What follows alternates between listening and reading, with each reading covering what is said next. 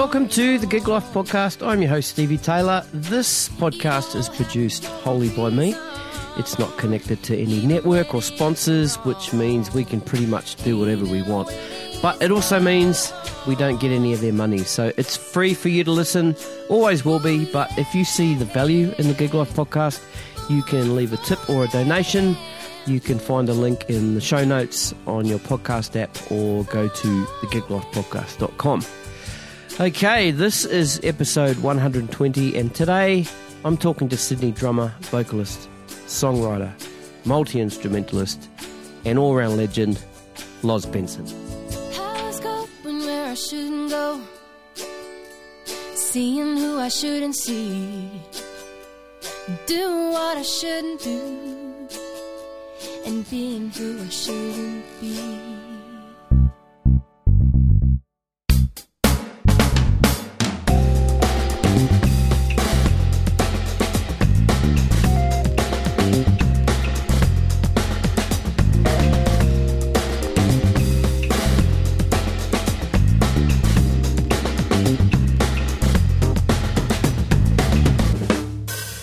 I think we're rolling. Lozz Benson, welcome to the Gig Life Podcast. G'day, mate. How's it going? Good. You know, it's taken about 2 and a bit years to get to this point. Oh my gosh. I remember really early on in the podcast, I contacted you, and I think it was just before you went on tour or you'd just come back. And wow, you've got a good memory. That is correct. Yeah, and we tried about 3 weeks ago. Yep. But I had to knock it on the head because, we're in this whole Delta strain COVID lockdown thing, and it hit me pretty hard that day. And when I was going to talk to you, I want to be in a good headspace, you know. So, of course. And I appreciate you understanding that. And here we are, 3 weeks on from that. Well, so, awesome. I think we can all agree. Yeah, I just think like your well-being is like the number one priority, and I think everyone's pretty understanding. It's a very tough time for everyone, and it's okay to be vulnerable. So I was actually really stoked that you were that open, and I was like, "Yep, dude, you do you." So here we are now. So thanks for being honest. Actually, easy. Yeah. I couldn't have it any other way, to be honest. And I actually think the first time you reached out, I think I had just gotten back from touring, and I was like, just a shell of myself. So I think maybe but that's okay. So but here we are, and that's what matters. So I'm really stoked. I'm really excited that you even want to talk to me. So mate, all good. Here we go. So, like I said, we're in this next sort of lockdown here in Sydney. What did you have coming up before this sort of Delta strain kicked in? And obviously, has the diary been cleared? I saw an Instagram post, and you'd taken a picture of your diary for the month, and it was completely blank. Yes, I try to stay organised with my monthly calendar, and I had a bit of a moment where I cleaned it for the month, and then I looked at it and I just cried, and then I laughed, and then I cried again, and then I just you know what, this is okay. Like, I did have stuff planned. I was actually planning on moving out to the mountains. Really would love to relocate up there, so that was put on hold. And just some, gigs and recording sessions I had booked in, and that hit me hard because I think as a result of the last lockdown, I was like, yep, ready to go ahead on, full steam ahead, and I think a lot of people have felt that, and with the gigs being cancelled, as I explained to my friends and family who aren't musicians, performing is such a part of who we are, so it's only natural that you lose a bit of that like sense of self, like, what am I doing? I'm not performing. So it's been a bit of a rattle, as I'm sure everyone has felt that. But look, I'm just trying to stay positive and take care of my well-being. So, just really, what do you call it when you just say, I just take it day by day at the moment. I'm not even trying to, I'm just, taking it day by day. Yeah, so I think that's been a really good mantra to do with by at the moment. Don't you think it's certainly different this time around? Because last year it was like nobody had been through this. Nobody knew. So at first it was like, okay, as scary as it was and how devastating it was, there was still this little bit of excitement as to what was coming up and, how we were kind of dealing with it at the time. And then we all got through it, right? Yeah. To a point. And then it's back, and this time it's like, it's heavier. Yeah. It's heavier, right? I actually remember in the last lockdown, I was like recording videos and like practicing and just, trying to be really positive, stay cheerful, despite having lost work. And, it's not even really about, you know what it's like. Gigs are like a social occasion as well. So not being able to see friends was just such a hit. But yeah, this time it's like I feel all around it's a different vibe. It's a very different energy. It's a little bit more heavy energy. And like I don't even know. And dividing too. It's certainly dividing. Oh my gosh! Yeah. I don't want to go too much. I don't know. we can't get political. No. Yeah, it's definitely a different sort of vibe, and it hit me last year. There was a time during it, like I was saying, it was kind of a little bit of kind of excitement, but then one day it hit me really, really hard, and it took me a little bit to come out of that. But this time it's more of a, like when I had to cancel on you the other week, I was going back into that sort of little trough there, but probably not quite as deep. And I think it kind of plateaued like down there now. So I'm just went down into the hole, and then you made like a bed down there, and you just slept there for a bit. But you're looking up and you're seeing the light, and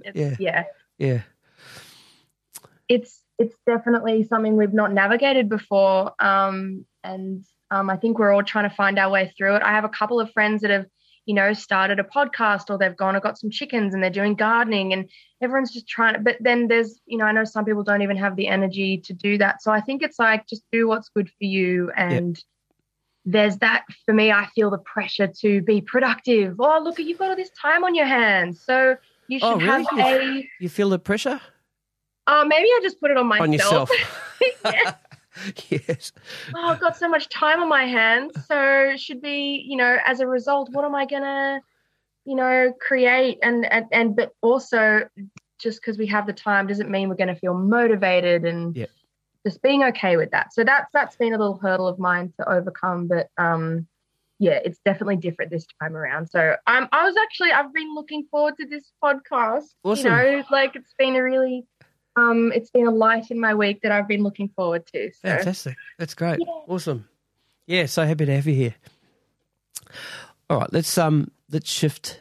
Oh, hang on. Let me say this. Let's pivot. Okay. That's the COVID buzzword, isn't it? It's pivot. It's pivot away. Let's pivot away from the COVID thing for now, and let's talk about Lozz Benson, her life, music. Drums, all that stuff. Let's do that. So I feel like, do you remember that show, This Is Your Life by Bert Newton? Oh, it's not quite like that. There's no guest. I'm not letting anyone here to come in and you hear a voice in the background, and who's that? That's your high school music teacher. Oh my God. Okay, sorry. It's all good. Let's roll it right back to the beginning. So you were, sorry, I don't know this, so I'll rephrase that. Were you born in Sydney? Yeah, I was born in Sydney. Yep. I've grown up in Wesley my whole life, and Wesley is like a little bit on the bush. Yep. So I'm very much a nature gal, and grew up in Sydney, and I've stayed in Wesley my whole life. Yeah, my wife was born and grew up in Thornley. Are you kidding me? No, and wow. I can't remember the name of their street now. And then they moved over to Pent Hills. Do you know where the old Blockbuster store Oh my gosh, I used to literally live at the VHS store. Oh, yes. You head down that street and then down past the sports fields there. My wife, they had a house sort of down that way. I'm familiar. Yeah. Yeah. Yeah. So yeah, I'm kind of familiar with that area too. So when was music first sort of introduced to you? Was it in the family, your parents or musicians or? I always get that question. Like, none of my parents play musical instruments, but they both have very eclectic music tastes. So my mum would always be like playing the radio. And funny, the other day, now I'm collecting vinyl and cassettes. I went through her old cassette collection. You know, she used to play the beach. Like, most of my music tastes come from my mum and dad. So, but no, my parents were very good at seeing what I took to as a kid, and I took to, you know, banging the wooden spoons on the pots and pans. So they were very supportive and tuned into what I liked, and I really loved music. So that's where it started. And me and my sister actually were both musicians, and we would sing together. We have like a little band. We had a band together called the Cover Girls, and she'd sing and I'd play drums. So it was nice to have someone to play music with growing up as a kid. So that's really where it started. That's like going way back, and then just played all throughout high school, and then got to year 12 and thought, gee, I really wonder if I can turn this into a career. Mm. So, yeah. I guess. And here we are. Thanks for coming. Let's get you up. Woo! Well, I often say I couldn't do anything else. Like, I really think about it, and I really get quite emotional about it, because especially with this lockdown, you know, like questioning who I am, what am I doing with my life? What do I have to say? Where have I come from? Where am I going? What do I do? Going, wow, like, I am a musician. This is what I do, and I don't think I could do anything else. And yeah, man, I think I have like an existential crisis like at least once a day. So, but you know, like, deep down, you could do or be anything you want. Oh yes, but a little part of that is probably denial, saying, no, I don't want to do anything else. I have to be doing this. Yeah. And part of I will say, like, I owe so much to where I am today to my music teachers. Mm-hmm. Just, oh my goodness. Just, that's what I love about our community. Yeah. Just the willingness to share knowledge.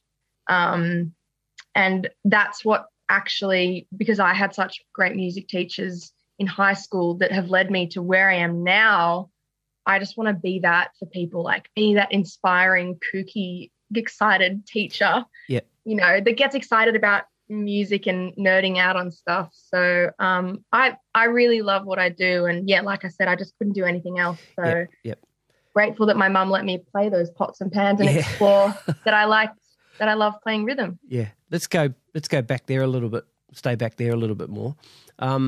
Was there a point where, I mean, you sort of mentioned that mum and dad probably realised that maybe you and your sister were musicians and kind of led you off that way. Was there who were your first music teachers, and was it a musical education straight away, or were you kind of left to your own resources to whack on those pots and pans for as long as possible? And I had such a rich childhood with music. Like me and my cousins, my cousin Jenna and her sister Hannah, we would get together and like this is when we were in year 4, year 5, year 6. We'd get together, like our parents would go over, right, for dinner and like, you know, have chats and do adult stuff, play their card games. And then they go, like, okay, kids, go off. And we'd go have jams and like we'd play Guns N' Roses and AC/DC and Led Zeppelin, and my sister would sing and I played drums and my cousins would play guitar.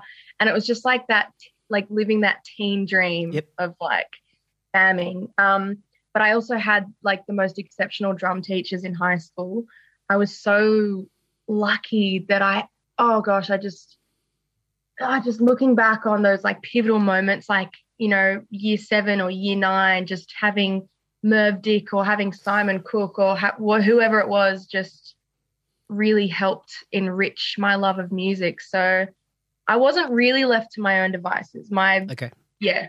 So I did have a lot of outside influences guiding me along the way. So I'm so grateful because that's helped shape the musician I am today. Awesome. Who was the first, besides a drum teacher, first drummer that you kind of recognised? I mean, you talked about Guns N' Roses and were you watching videos and watching the drummer and wanting to find out who that drummer was? And was there a one drummer at that stage? You know what? I so vividly remember. I'll never forget. I did go through all those like 80s, 90s bands, right? All those classic AC/DC type bands. But I'll never forget. I was sitting in my bedroom and I was trying to relate to. This is when I started growing up and started to want to know who the drummers were, and it's like looking through all these bands, and I was like, oh, okay, that's that drummer for that band. I was like, oh, there's not really any like women drummers.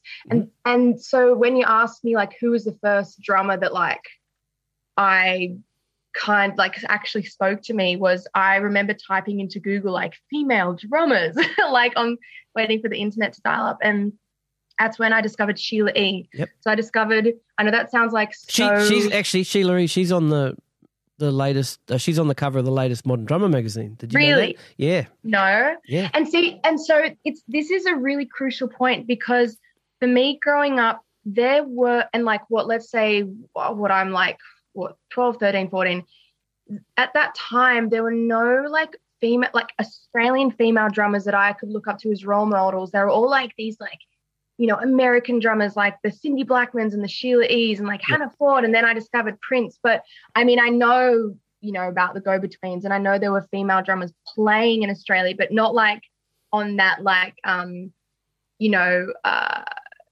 like commercial level where it's accessible for young drummers. So that's when I was like, oh my gosh, like, wow, oh my gosh. So there's like girls that drum, and okay, because this is really cool. So that means that I could do it. And then that just started this whole other like discovering Cindy Blackman, discovering Lenny Kravitz, like then the drummers that they play for. So that took me down the rabbit hole again. So yeah, Sheila E. Yep. And Cindy Blackman actually were that start for me. Like, wow, she's playing traditional grip. What even is that? How does she do that? Like, what? So, that was the start of me getting really nerdy into that kind of stuff. That moment where you go from listening to the bands and liking the music and to like, I want to get their first record or first album, and all the musicians' names, and that was the point for me. Yeah. That's cool. Speaking of Cindy Blackman, did you go and see her drum clinic? Well, it was with Dennis Chambers, Cindy Blackman, and the two percussionists from Santana, because Santana was in town. Yes, I did. Did you? Yeah, it was awesome, eh? Good night. I remember that. Yeah. Oh my God. Yeah. Wow.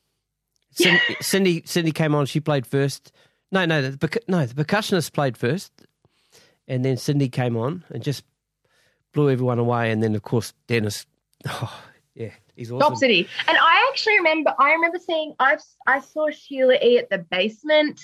I remember like sitting in the front row, and she was like there with her drum kit, and I was like fangirling. She looked incredible. She sounded incredible. Yep. And then went to like other workshops of hers and saw her play the timbales, and I was like, oh my gosh, this woman, she sings, she writes, she plays. Oh my gosh, that's what I want to do. To see someone so accomplished. Yeah. And a band leader too. Yeah. Yeah. Just phenomenal. And the amount of videos that I've watched where I've literally studied like her stagecraft is phenomenal. Like, oh my gosh. I think maybe that's just a fantasy of mine to like have those moves, but I just love watching those videos where they really put so much effort into the shows, and anyway, but that's another whole whole thing. So, good stuff. Okay, so Cindy Blackman, Sheila Ree, they were the first sort of commercial type American drummers. Role models, Role models. So did you try and seek out the Australian versions of those, or is it more retrospective? I think, definitely the latter. I think, but I did discover, like, on my, So I just remember I couldn't really find any, like, I know the Go-Betweens were around, but I don't think I would have been into that music at the time for being so young. But I did, but then I went and found, like, you know, the girl bands like not Cherry Bomb.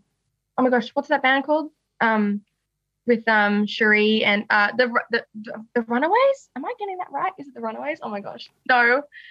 What's that band called? The all-girl band. Yeah, it's the Runaways. The Runaways. Yeah. Yeah. Wow, my memory's terrible. Sometimes I have a memory like a goldfish. But my original point was that as a result of discovering those female drummers, that's when I started finding these female bands and, again, curating the style of music that I'm into, which is, well, it crosses a lot of genres now. But, just, again, another band that just shaped my style so much. So, anyway, back to your, original question. Didn't mean to go down that rabbit hole. No, it's all good. Go wherever you like. It's all good. Yeah, we're just riffing, man. We're riffing. All right, so let's talk about, your music teachers, your drum teachers. Yeah, so I really owe so much to my drum teachers, just because now I'm a teacher and sometimes I know it's hard to turn up and teach kids and be excited for every single one, and I want to make such an impact on them. So I really look back now and go, wow, my drum teachers, like, really helped me. So I had a great drum teacher called Merv Dick, who actually used to play in the Deltones. And his drumming style on me really led me into, like, the rockabilly world, and, like, that just kind of straight ahead 1950s, you know, your role in the band is just to be a piece of the puzzle and, like, lay down that groove. And I had another great drum teacher called Simon Cook, who was just, you know, every single lesson, "G'day, Lozz, how you going today?" Like, so happy. And it just rubbed off on me because I want to do that for my students and get them excited. Like, what do you want to do? Like, what excites you? Like, what music do you love? Okay, if you really, really want to play that Guns N' Roses song, you might like, you know, Van Halen, or, you know, you like the Doors. Okay, let's look at John Desmore, or getting my kids to name the drummers. Like, I know you like Jimi Hendrix, but, like, who's the drummer, and what is he primarily using in all of his playing, and doing case studies of his fills and chops and transcribing. So my teachers were really influential in high school, and then moving out of high school and going and studying at the Con, you know, learning from Andrew for about 3 years, and then learning from Simon Barker and Dave Goodman. Again, just so much respect for these drummers, and they're, you know, you can be a great drummer, but it's another thing to be an exceptional teacher. So I just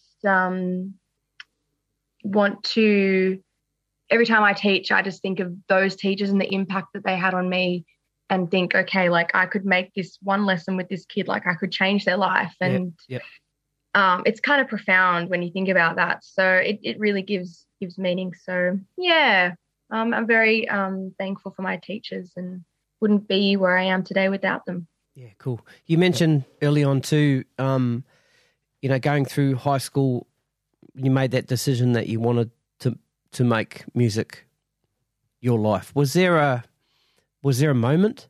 Did you have a moment, or was it kind of just lead up to that?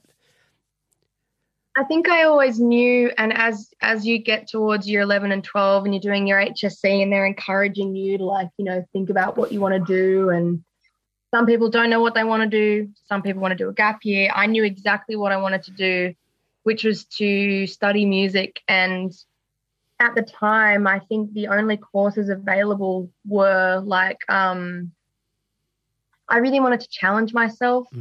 And so I auditioned for, a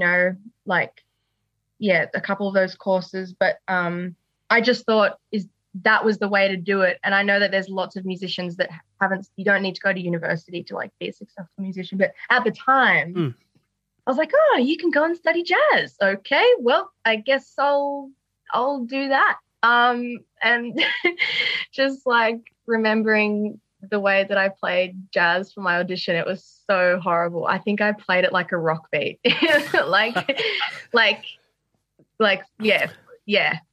I'd come from listening to all those rock bands, so they really did polish me up there at the con. So but that was a great experience. So and then after that, just going, wow, gigs, I can earn money from doing this. Oh my gosh, it's a whole new world. So oh my gosh. So you had you not played gigs until you went to the con? Yeah, so it's like I finished school because I started doing my first gigs when I was like 17, 18. So that's, I guess, when I left school. So I left school and went directly to university, and then obviously started doing gigs whilst at uni. So okay. Yeah. So when you were looking for that music course to do, and you found that the Contour Jazz course, were you kind of up on jazz at that stage? No, yes, no. No, I wasn't. And truth be told, I auditioned at like AIM and what's the other one? University of New South Wales, and like some of the audition pieces were like, can you play rock beat? Great, here's a scholarship. For the con. Shit. Well, I think at that time, I think it was the standard was, I don't know, the bar was low to get into some of these places. And so I thought, well, if I want to become like a good musician, the con was the only place that I thought was going to challenge me. I didn't really know much about jazz, but I loved the style. Like I really loved rockabilly and,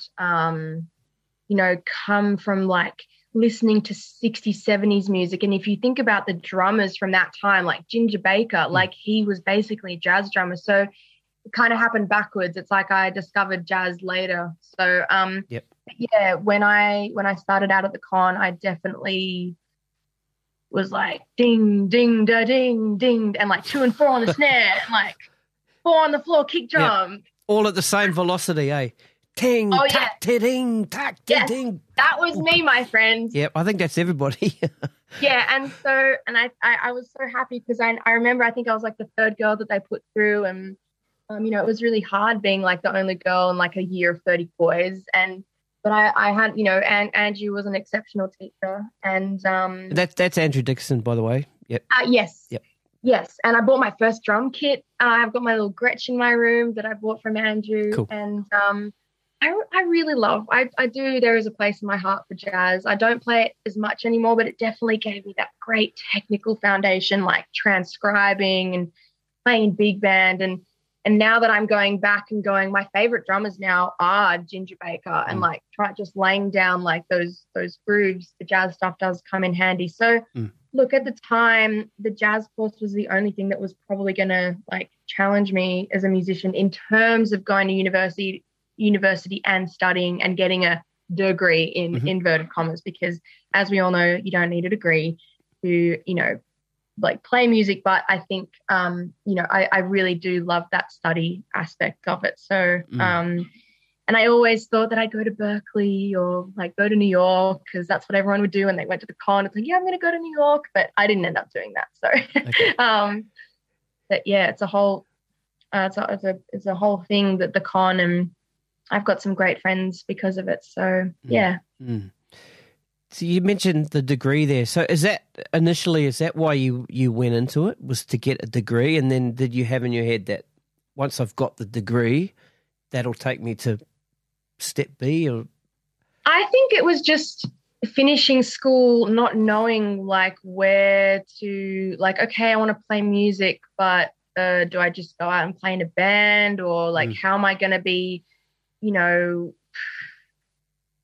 I think I knew then to be like a female musician, I really needed to be good, to be taken seriously. And so I think at that time, the con was one of those places that was like, if you go to the con, it's hard to get in, so you're good and it's got a good reputation. So for me, it was a way of wanting people to like take me seriously, because it was a serious, 4-year course and it was hard to get in. So I think, I mean, now I primarily, I'm a session musician and I do a lot of gigs. The degree has helped in getting some teaching jobs, and like I just turned 30 this year. So being reflective on it, I'm very glad that I went to uni, but I also know that my life would have maybe taken a different trajectory if I didn't, because, oh my gosh, like look at Chris Chaney from The Living End. He didn't go to uni. So I don't know. I think everyone's different and everyone wants different things. Some people don't want to study music. And my advice now to anyone that I'm teaching that asks me, should I go to uni? I always just ask them, like, is there a teacher out there that you would really love to learn from? And why don't you just go get some lessons from them and then decide, why do you want the bachelor, or why do you want to actually study? Is it just something to do, or is it something you really love? Like, there's so many options now. But with the COVID, I don't know if we'll be traveling for a while. So, gosh,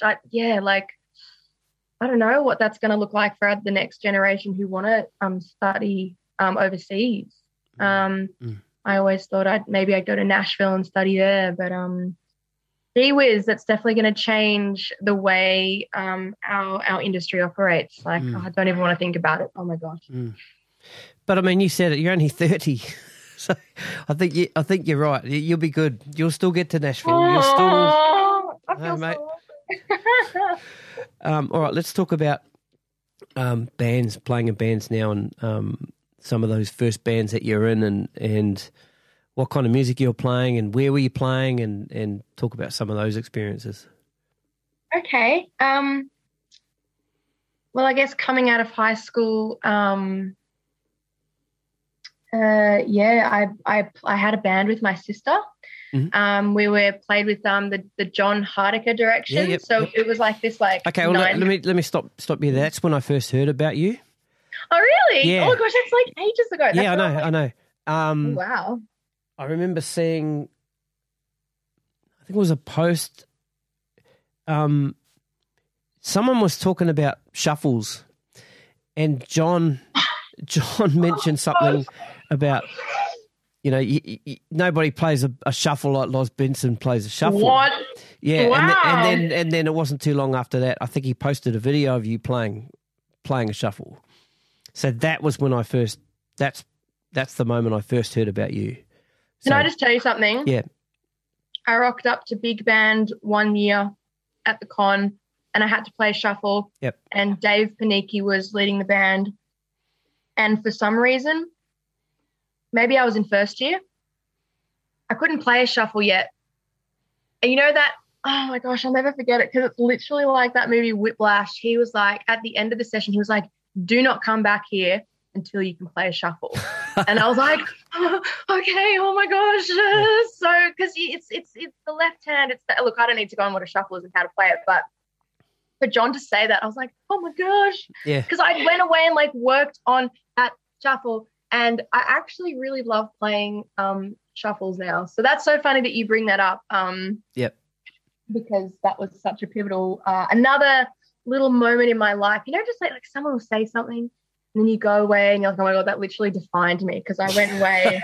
Yeah, I'm going to learn how to play a mother flipping shuffle. Yeah, and it's not dissimilar to the Jeff Porcaro story as well, because Jeff Porcaro couldn't play a shuffle, and that's one of the things he's renowned for now.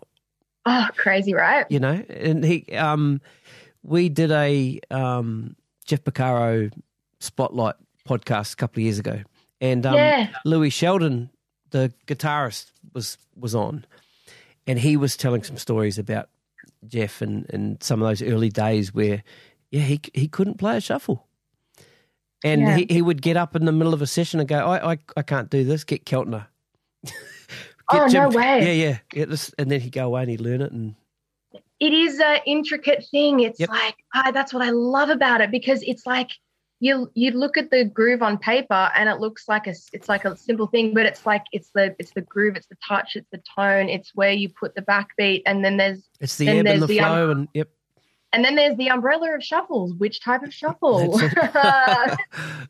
Like stylistically, it's great rabbit hole to go down. So that's so crazy. So that would have been when I started playing gigs with John when I was like 17, 18. Okay.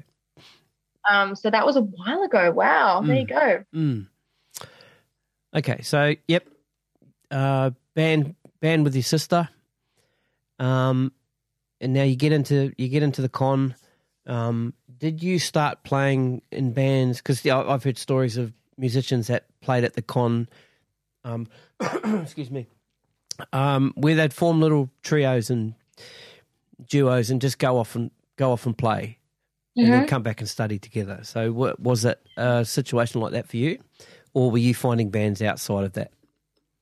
Yeah, I think I was a little bit of a black sheep at the con, because I was like really into rockabilly, and I'd, come from listening to My Chemical Romance and these rock bands, and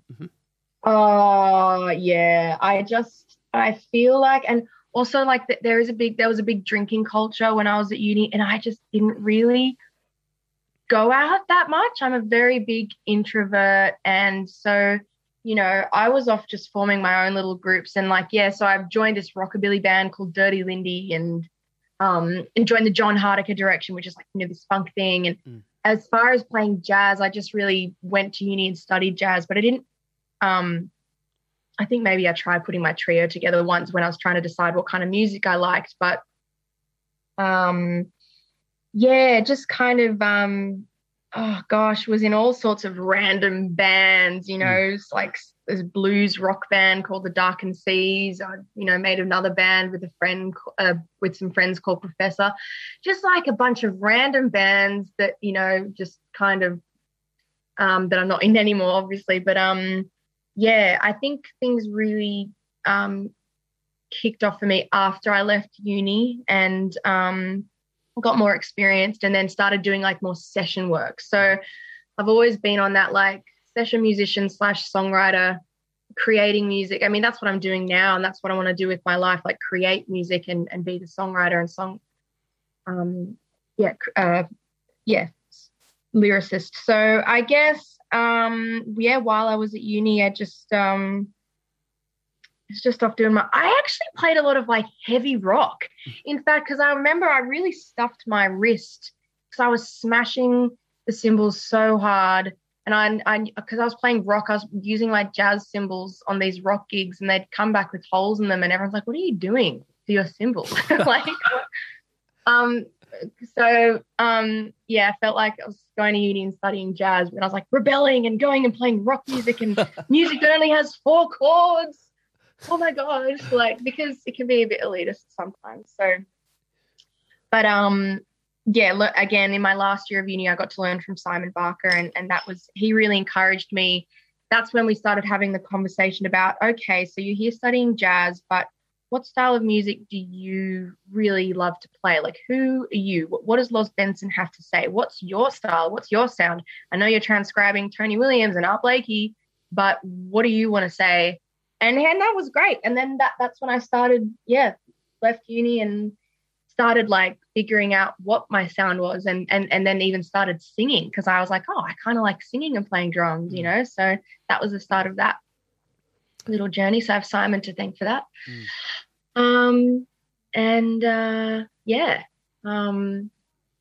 It did take me a little longer to finish uni though, because I struggled with the ear training, so that was a hard part of it. But nonetheless, very essential.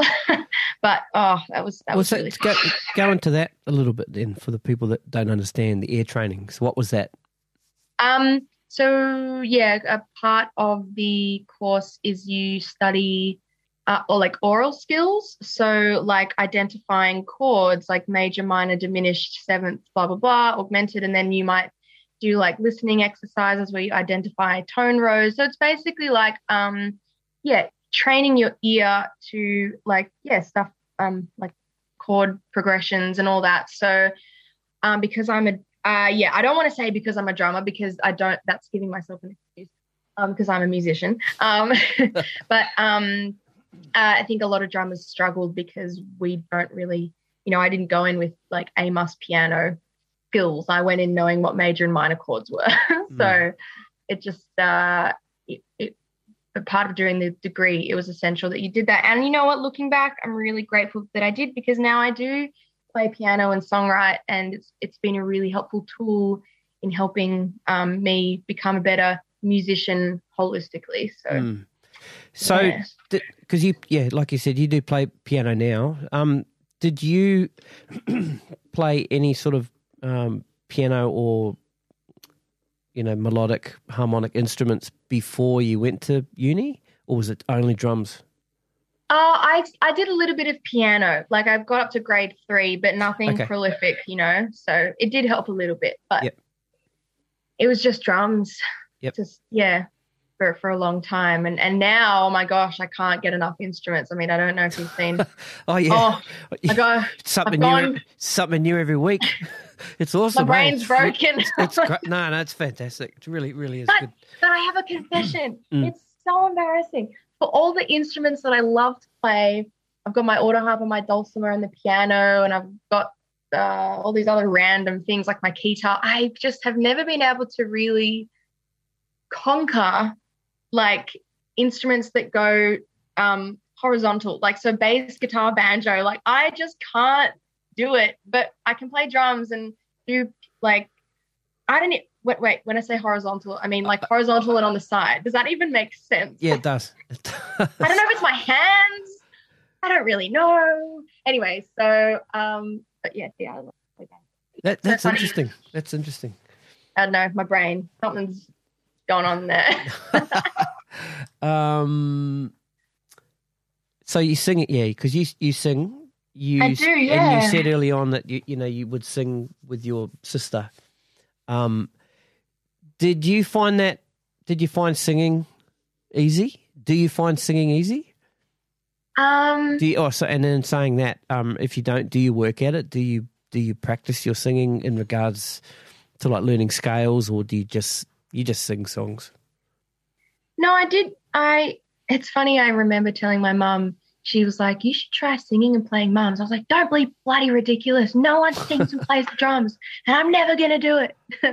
And here I am singing and playing drums. But no, my sister was always the singer in the family, and she has an incredible voice. Yep. She's got like this Adele, Ella Fitzgerald voice. So I never knew where I fitted with my voice. I had no idea what style it was. It's only recently, and even now, like right now, because I'm working on an EP, I'm like discovering what my voice does. But I have worked on it. And as I've gotten older and gotten more, opportunities, not just as a drummer, like singing backing vocals for John Butler, I had to actually learn how to take care of my voice and learn how to warm up. And because I hadn't had that, I'd been, trained on the drums, but not on vocals. It's just something that I just did, just never really had that proper training. So it's just something that's been organic, and it's taken me a while to find that voice. And I think part of my journey with singing has also helped with me coming out of my shell and being more outspoken and assertive. So I'm not as shy as I used to be, and I think maybe that's the reason why I didn't sing as much as well. But I guess I do now try and sing scales and learn songs and treat my vocal cords a little bit better than I used to. So interesting question though, because I know some people it just comes naturally, but the thing that I like about singing and playing drums is when I sing and play drums, there's a lot more space in my playing to allow for the melody. that's why some of the great drummers like Levon Helm and I mean, gosh, even look at like now, like Anderson .Paak, like incredible drummer, incredible singer. It's like, the game's changing all the time, but there is something to be said for drummers that sing and play, and even then looking at their songwriting style, it's like really interesting. I really want someone to do like a case study on like, drummers that do songwriting, because there's just been so many great hits written by. Well, write that down because you've got time. So I know. Yeah. You've got a month. Yeah. You've got a month. There you go. Yes. That's one of my goals, actually. It's one of my goals. So, well, because I'm actually thinking now about like my career and having a sustainable career. What if I'm not always going to be able to perform? What is going to be sustainable? Well, having some royalties from songs coming in, and I don't have that at the moment. So that's why I'm like, I'm going to try and write a song. Well, I've got time now to give that a crack. So yeah. Cool. Yeah. You mentioned John Butler, and I was going to get into that a little bit later. So how did that opportunity come about?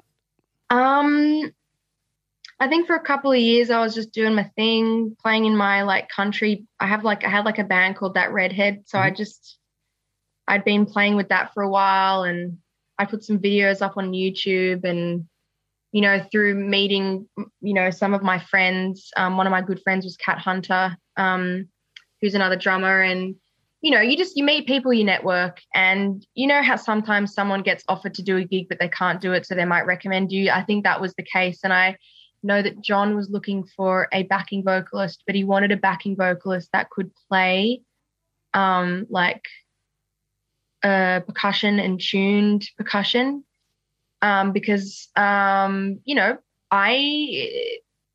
I mean, yeah, you'd think it's easy to play a tambourine, but there are some singers that just can't sing and then play a tambourine in time or hit a drum in time, or just like that. They're incredible vocalists, but they're just dexterity to multitask. So he was looking for someone that could do both, and I think my name someone said, oh yeah, Lozz plays drums and she sings. And then he just checked some of my videos out on YouTube, and I got a call from him while I was at Tamworth Country Music Festival. Like, it was so hot out in the middle of in Tamworth. And I just get this call from John Butler. Oh, and I'm like, oh, what? I was just wondering, I haven't met you, but I was like, saw your videos, and I was like, oh my gosh. He's like, would you like to, I'm looking for someone that can sing and play some percussion. Would you be interested? And I was like, hell yeah. Little did I know that would change my life forever. Yeah. The touring experience, changed who I am as a person, and just give me a whole bunch of skill set that, I mean, it was my first tour. So, oh my gosh, but that's another can of worms. That was just a word of mouth opportunity, and I'm very, very lucky to have gotten that opportunity. So as you know, sometimes it's about being in the right place at the right time, being lucky, and I think it was just one of those things, just got lucky. So from that point then, was it like he asks you and you say, yep, I'm keen? What happens from there? Does he say, okay, I need you at a rehearsal? And because is he in Western Australia? Correct. Did you have to fly out there? Yeah, so we, before the first tour, I remember we did 2 weeks of rehearsal where we'd go 10 till 6 p.m., Monday till Saturday. We do like 6 days a week of just rehearsing the songs and getting because he had his trio, and then he added 2 extra musicians on. So he was kind of trying a different band out for his new album that had extra instruments, vocals on it. So it was then the John Butler Trio plus. So, went over there. I did find it grueling at first because it was really hard to concentrate, but then, it got easier, and just learned to love rehearsing, and got into a bit of a flow. And then, went on a first tour, which I think was like 3. I can't even remember. It just goes so fast. But definitely took me from like here to here in so many different ways, like musically, I have a lot of respect for John as a musician. He was very tuned into the sound of what he wanted, down to like, you know, yeah, like down to like a shaker, you know, the accents on the shaker in a song, which it was great to work with a musician that had that scope and paid that much attention. And then just was, you know, really inspiring person, and his story, hearing his stories about where he came from as a musician, you know, hearing, oh my gosh, like I didn't even think Zebra was going to go on the album. I didn't think it was a, you know, good song, and then my manager put it on at the last minute type thing, and look how that turned out for him. So but that definitely took my musicianship skills, took that up, because you're doing shows every night, and I had to look after my voice, and it gave me a lot of new skills. So definitely a big opportunity in my life. So that's cool. Now during that time, you started a blog. Oh my gosh! Yeah. No, I think it's great. I tried to start a blog. It tormented me. Okay. Because oh God. So you go.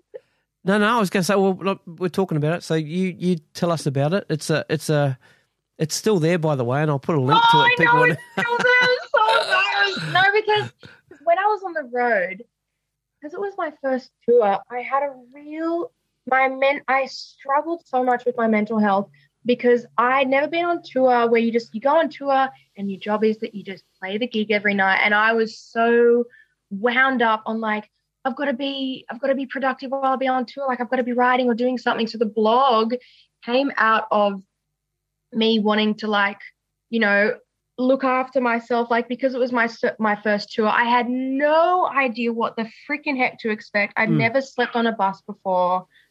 And so the blog really, like, I kind of wanted to write a book about it and like be like, you know, touring tips 1-on-1, because, you know, no one can prepare you for your first tour, and you kind of just have to experience it. But I think it really hit me hard, for like many different reasons. But the blog came out of, wanting to ask people how they do it. So I did end up interviewing people like Paul Kelly and Jim McGeaney, and they have a lot of experience touring, and just getting their tips on, like, I don't know, how they look after themselves while they're on the road, because it's just such an unnatural, random thing that we do, like going on tour, living in a bus for 3 months and being in a different city every single night. And it was a brand new thing for me. So the blog was there to help me process what I was going through, as well as hoping.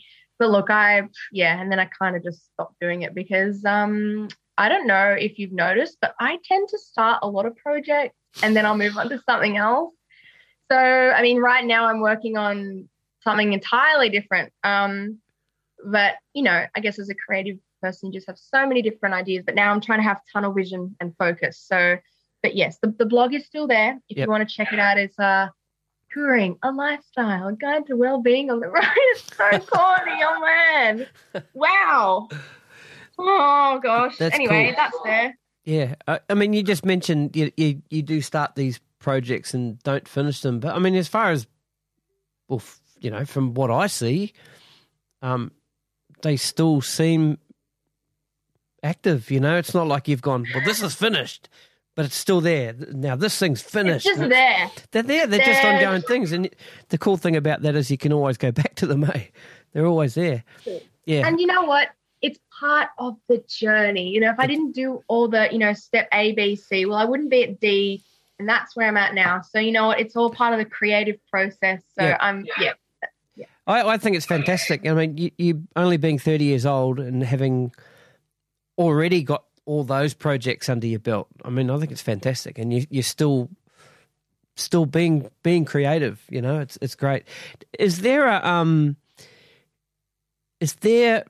a time of the day or something you're doing, like are you walking or are you exercising or something, where you get these creative ideas to start something new, or is it just random?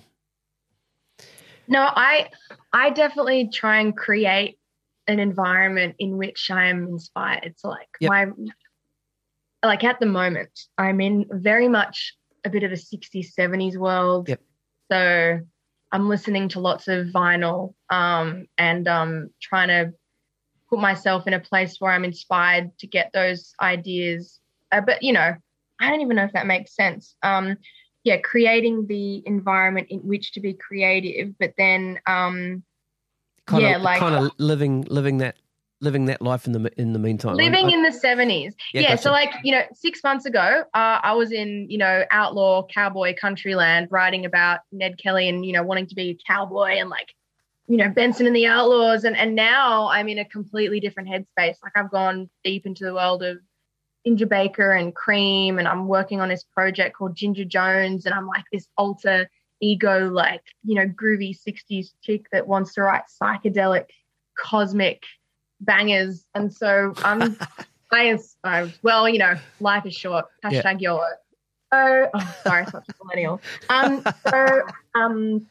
But that goes for like my mental health as well. It's like if I can create, like if my body and brain is in a really good space and I've gone for my walk and I've had my bath and I've eaten breakfast, that's going to help me be in a space to create and even receive those ideas. Whereas if I'm tired and emotional and underslept and not eating well and, you know, yada, yada, yada. And by the way, it's so okay to do that. I just think if we're talking specifically about creating and getting those ideas, I get those ideas better when I'm taking care of myself and my space is, you know, inspiring. So putting on the record, burning incense and trying to write songs that I think people will relate to because they can resonate with them. So, that's where I'm at the moment. So, but I get inspiration and ideas from everything. Like I went on a walk today and a little sentence will just come to me. As I'm sure, you know, it's just sometimes the most randomest thing will inspire you or give you an idea. So actually on that topic, I love this story of, like even what band is it? Steven Tyler, Aerosmith. Like even for them, you know, sometimes when you're not motivated, sometimes the ideas don't just come to you. But I think they had a session each week and it was like the bad ideas section or something. And they'd rock up and be like, okay, throw your most dumbest lyric, or if you've got a shit song idea, don't worry about it. Even if you think it's so silly, let's just say it, because often, you know, it would turn into something. And one of the guys was like, oh, I've got this line, it's a bit silly. And they're like, okay, cool, what is it? And he's like, oh, it's dude looks like a lady. And then that turned into dude looks like a lady. So I think it's just about like not being scared. I'm trying to not be scared of my silly, wacky, kooky ideas now. I'm like, oh, that could actually be a song. So I just try and think of that little story, and no idea is too silly, I guess. So tell us about Ginger Jones then. So what's this new thing? I'm so excited. Cool. So Ginger Jones is again a result of my journey. Like everything we've just spoken about, like I mean, even just turning 30 as well, like I'm like, what music do I want to write? What do I want to say? What do I have to say? What do I want to write about? Like, who are the great songwriters and what do they write about?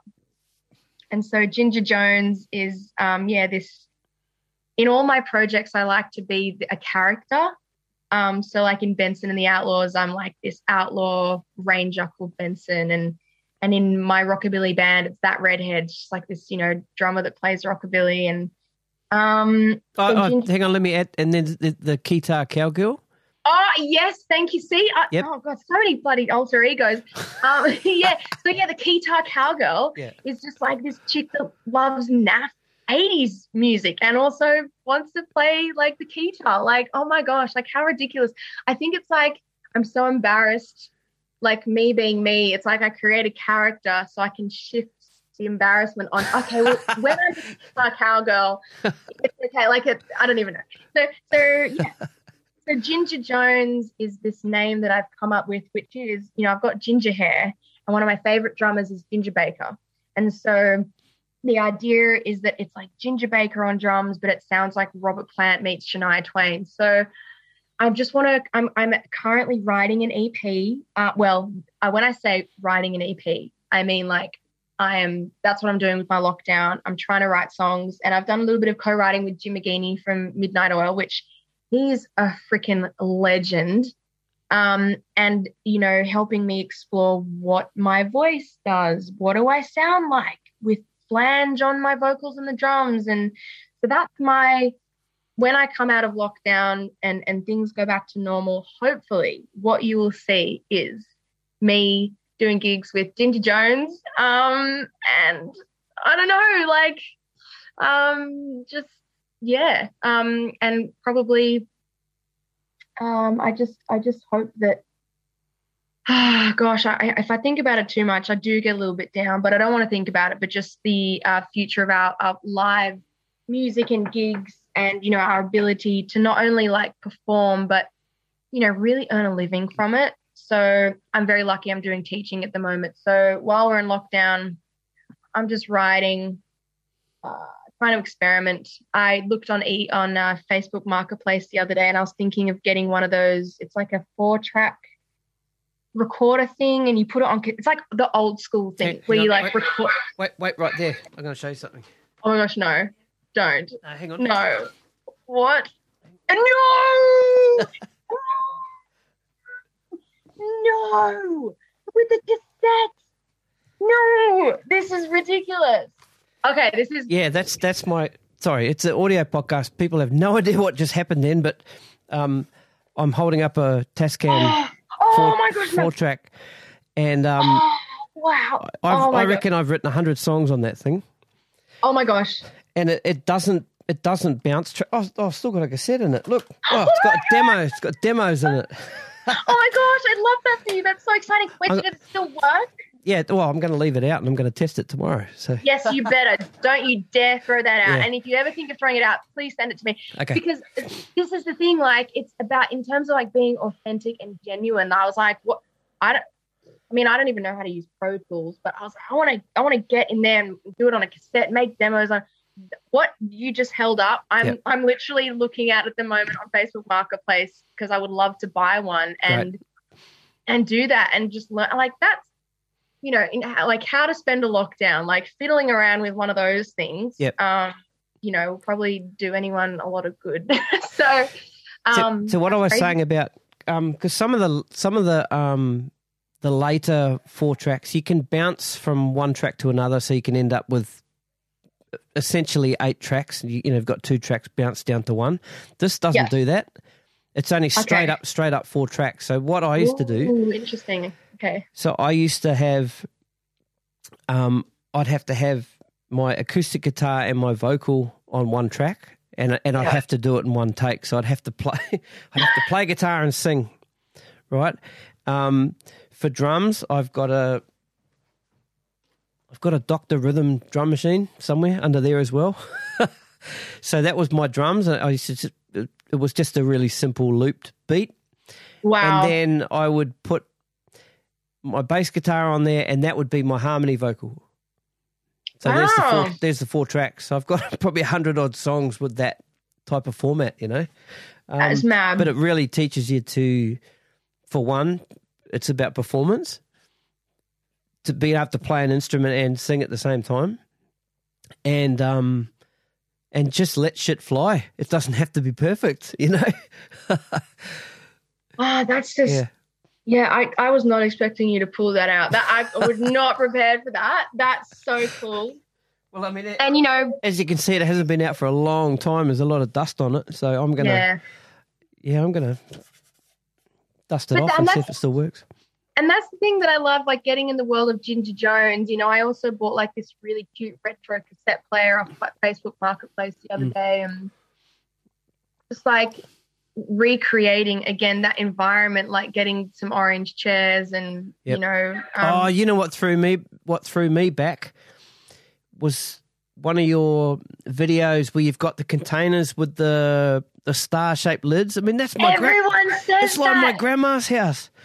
You know, my dream is to have like everything will be orange and mission brown. Yep. Because I don't know what it is about that era, like that retro, like 70s era. The Tupperware, I think it was. The Tupperware, yeah. Yep. So, and again, because I was, wanting to move out before lockdown, I was like trying to accumulate a couple of household items. So, but yeah, you know what? When I've got those containers, those orange containers, I also got like some cute like 70s towels and mugs and placemats, and just it's all orange. It's horribly orange, but yeah, that's really good because it's nostalgic. It's kind of takes you back, and it takes me back too because my grandma used to have those containers, and she'd fill them with hot. And I'll never forget. I'm like, why do you think dates are so exciting? Like dates and sultanas, and that would be our treat. And I would always be like, oh, this is just in those orange containers. Well, they were the biscuit containers for us. Yeah, and she had different sizes. So like the shortbread biscuits would be in the shorter ones. Oh, that's the cute. Homemade Anzac or Afghan biscuits would be in the bigger one. So we'd know what's in there. Yeah. Wow. Yeah. Oh my gosh. Yeah. There you go. Gosh. I reckon it's awesome. It's inspiring that you basically live that era almost. You create that era and that environment for yourself to create that specific thing, and then once you've done that, you move on to the next thing. I think it's great. Awesome. Well, it's one way of doing it. Yeah. And gosh, I don't know. I mean, look, you can dress your room up to look 70s, but I mean, look, I guess it's something that helps me. So, that's it. And all my favorite bands are from that time, the ones that I'm listening to, and even the drummers that I'm listening to and what they're doing, like with, John Desmore and Ringo. So yeah, look, that's what I'm into at the moment. So we'll see what comes from that at the end of the year. Goodness me, maybe at the end of the year I'll have an EP out and be doing some shows. But right now I'm just in the writing phase. So awesome. Yeah. Awesome. Let's go back to drums. Obviously, first instrument, that was the passion. And then you started, finding these other instruments and getting into them. These days, how much time do you spend on drums? Do you still go back to them? Do you still practice? Yeah, look, there's a period where I'm gigging so much that I'm not that's like I'm trying to be like so humble. I'm not trying to be like, I gig so much. You're good. Yeah. Sorry. But in terms of being practical, you're gigging so much. So I found that not that I didn't need to practice, but a lot of the gigs that I do are quite like I do a lot of like Hendrix and Cream shows. So I can experiment with improvising and soloing. So, but now that I'm not doing as many gigs and my chops aren't as warm all the time, I've gotten into a good habit of doing like the rudimental ritual. Like I just try and do it like maybe even like, I don't know, 3 times a week. I know I should be practicing every day. When I was learning with Dave Goodman, he was like, you really need to be doing like 1 to 3 hours a day or 1 to 2 hours a day. This is Dave Goodman though. This is Dave. Yeah, I love Dave. You don't get that good if you don't practice. Yeah, he's this one of the is best. The thing, right? Like and for me, that's what I have learned. If you want to get better and you want to be good at this shit, well, put in the work. And so, I guess I'm trying to get on the drums a little bit more these days. Like even the other day, I just was reading through some old John Riley comping books. And I was like, oh, this is fun. Yeah, do. But what really gets me excited is transcribing and playing with my metronome, but just playing the same beat. So, just really trying to hone in on my time and my groove. Because there was a time in my career where someone actually said to me that I couldn't play in time, and they also said that I couldn't sing in tune, and it really completely rocked me in such a bad way that I became paranoid that I couldn't play in time. And I know I look back and I go, oh, they were just really insecure and being a big bully. But I think now, you know, I do it to, you know, I think it's good as a musician to, record yourself, listen back. You've got to be, how would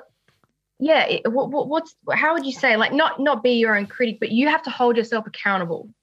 So, you know, I have high expectations and standards of myself. So I know that when I'm practicing, I'm doing the work. And then when I do the gig, it's like, cool, whatever comes out, it's okay, because I am where I am at the moment. And, but yeah, definitely trying to keep, what's the word? Maintenance. Maintenance, yeah. But days like today, I did not even touch the drums, you know, so it's not going to be every day. Like it's up and down. So,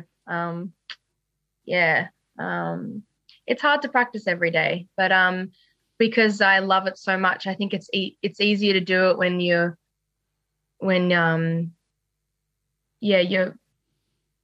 I feel like I'm in the zone at the moment. And I cleaned my room out the other day, so it's just because my drums and my piano is in my bedroom until I move out and have like more space. But so I've created again that environment where my drums are there ready to go, you know, and clean them. So they're like, please play me, Lozz, come and play me. So yeah, but I do miss being able to jam with the band. That's something that I miss. Yep. Seeing people, seeing friends, and it's actually it's nice to even. I know we're doing this podcast, but it's nice to even see another face, you know. Because yeah, that's cool. That's awesome. I asked you to choose one song, but you chose three. So no, but I know you're going to tell me which one you want, but I asked you to choose a song that's had the biggest impact on you. So we'll if you can introduce the song, then we'll okay. I feel like I need to but it was a really hard question because the first thing I thought of was these songs make me have an emotional reaction every single time. But in terms of that's an impact. That's impact enough for you for that to be the first thing that you thought of. So that's okay. That'll do. Well, I just thought the people out there probably don't want to listen to Music of the Night by Phantom of the Opera, and they've probably heard because that was one of them. Well, it made me go back and listen to it and realise just how much I love that song and how deep that music is, you know. So if that's the one, we'll listen to that and then Well, I thought you know what, because I just having spoken about my new project, the one that actually has meant a lot to me is the John Denver, because as a, you know, again, everything we've spoken about musically, as a songwriter, I remember hearing Rocky Mountain High for the first time and Country Roads, Take Me Home Country Roads, and I cried because I just thought the lyrics were so beautiful, and you asked me what song, you know, had an impact on me, and it was that moment that I thought, wow, like if you can do that with a song and evoke an emotion or an image with, I think John Denver did it for me. Don't ask me why. I have no idea. I think Yellow Brick Road just makes me cry because it's a beautiful song. But I reckon if we're going to choose a song today, let's go with John Denver, Take Me Home Country Road. All right, I'll let you put your headphones on and then we'll... Oh, yeah. Okay, cool. And you know what, too? There's one line in the chorus where he goes, country roads, take me home to the place I belong. That is the line that makes me cry. I don't know why. Oh, my God. It's just crazy. But beautiful song. I'm going to put my headphones in now. Okay.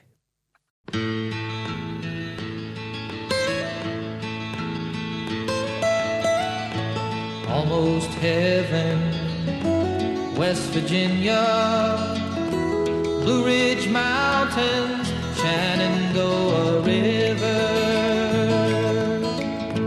Life is old there, older than the trees, younger than the mountains, growing like a breeze. Country roads, take me home to the place I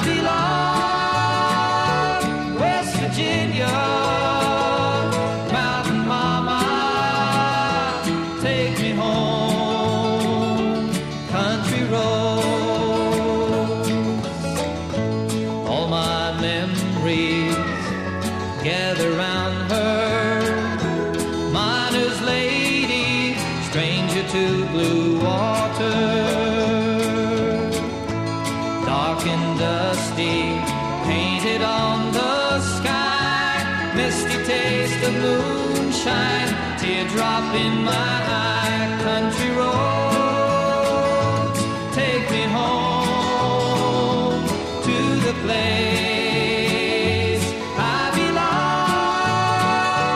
West Virginia, mountain mama, take me home. Country roads, I hear her voice in the morning hour. She calls me. The radio reminds me of my home far away. Driving down the road, I get a feeling that I should have been home yesterday. Yesterday, country roads, take me home to the place I belong. West Virginia, mountain mama, take me home. Country roads, take me home to the place I belong. West Virginia, mountain mama, take me home. Country roads, take me home. Country roads, take me home. Country roads. Yeah, see, it's interesting when I listen to that, and when I'm listening to records these days, I'm like, I'm listening to less drums, more melodies. What's the hook in that song? Like, what makes it so catchy? What song has what about this song has made it stand the test of time? And What do you think it is with that song then? wow, well, great question. Like, I think being able to tell a story is really important. And, when I think of all the songs that they play on, like, 101.7 WSFM, like classic hits. I'm sorry. I'm just thinking like the songs that they play are timeless classics, even if it's, Hot Stuff by Diana Summers, or if it's, a Midnight Oil song, or if it's Johnny Cash, or I think a lot of songs these days are written for that, like, that like streaming Spotify single hit. I'm a big fan of Keith Urban, and I was listening to his old stuff and his new stuff, and I'm listening to his new stuff going, that hook, those chords, it's like commercial radio play, and it's not necessarily, like resonating on a more heartfelt level. It's just like a song about like drinking whiskey or whatever it is. But I think, the John Denver song especially is, I don't know, it's like it just captures a moment in time, and then being able to write music with those words and bring the words to life, like that is a craft. So just that's the magic of music. I think because I have been to Colorado and I have been to Denver, and I've seen those mountains, and I've been there in that warm air in the summer, and being in those woods, I'm like this, like you can connect with it. So I love that about that particular songs that I resonate. So the songs that I'm trying to write now, I'm like, wow, I hope someone resonates with this. And, it doesn't you don't always have to tell a story. Like, no. You can write a song about, being in a yellow submarine. But then the imagination from that, like, how great is that, So, there you go. I don't really know what else to say about John Denver. You know what? This is a bit harsh.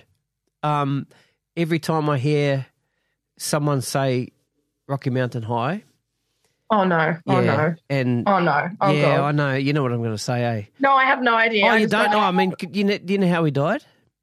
Oh my God! No, what? Oh, you don't? Oh, he flew a plane into a mountain. Oh, that was. Oh. Yeah. So every time I hear Rocky Mountain High, I just see the plane like. Far out, man! Shit, Oh my God! That's my sick brain. Oh wait, no, was that the plane accident that happened and there was someone else in the plane? Wasn't there other musicians in that plane? No, that was a separate one. yeah, that was that Buddy was- Holly and the Big Bopper and Richie Valens. Yeah. Or Nope. I actually did not know how John Denver died. Okay. So there you go. yeah, his plane flew into a mountain. Rocky. Like, was he flying it? I'm not sure. Okay, well, I'm going to go Look that up. and look that up. Yep. Hopefully it I doesn't. Hopefully you don't go back and listen to "Take Me Home, Country Road" and think of it a different way. You know, once you read that story. But I actually Yeah. think that John Denver looks like Keith Urban when he gets old. right, Anyway. with the frame glasses and you know. Oh, man. Good Oh. Lozz Benson, this has been awesome. I've enjoyed this. It's been worth the wait. Been a long time coming. Oh, and when we were talking before and you mentioned Cat Hunter, it reminded me of the last time we were in touch was right before start of COVID last year when we were putting together the Drummers Roundtable. Do you remember? Oh, I thought you were, yes, Drummers Roundtable. Yeah, 2020 was going to be. Yeah, 2020 wow. Drummers Roundtable, and it was going to be Kat, yourself, and Ellie Foster, and a couple other people. We were right in the middle of trying to get a date to get like a date sorted and a venue, and then bang, COVID. See you later. Look after yourself. Can't wait to hear the new music. Thank you. And I can't wait to I think I was on your Instagram the other day. I'd like to go back and listen to some of the podcasts you've done because you've interviewed a lot of people and they look like some really good podcasts. I think I saw somewhere your podcast was like one of the like highest rating music podcasts. Oh, yeah, well, it was, yeah. Yeah, I don't tend to look at that stuff anymore. I know, but that's still a cool achievement. Yeah, it was. You know? Yeah, it was a buzz when it happened. But yeah, I mean, it's like any of those sort of accolades and charts and stuff. If you focus too much on them, they can kind of become something that you have to look at all the time. And I ended up doing that, and I just stopped. I don't even know. But I think it's a good. Would you say like it's a good? I think it's a good little project. You know, something to work on and. You know, it's been, there are a couple of podcasts I'd like to go back and listen to. So Cool. It's such a good thing that you're doing. Like, well done. You know, it's really a great service to the community, really. Yeah, thanks, Lozz. Cheers. Yeah, so good vibes, man. Like, and thank you again for having me. I feel very humbled that you'd even want to, like, talk about me because, again, I just, you know, think I'm just some weirdo musician. Nah, you're not. No. But thank you so much for having me. It's been such a pleasure. Sweet ass. Thank you. Thank you. Enjoy the lockdown. No. Yeah. Put that on a T-shirt. Yeah, I reckon, eh? Yeah, well, actually one thing that's getting me through lockdown is Milo. Milo, right, okay. Yeah. Cup of Milo. If you're feeling extra cheeky, add a scoop of ice cream. No one's going to know. Yeah, anyway. But, Awesome. keep it up. I'll speak to you soon. All right, Lozz, take it easy. All right, see you, mate. Bye.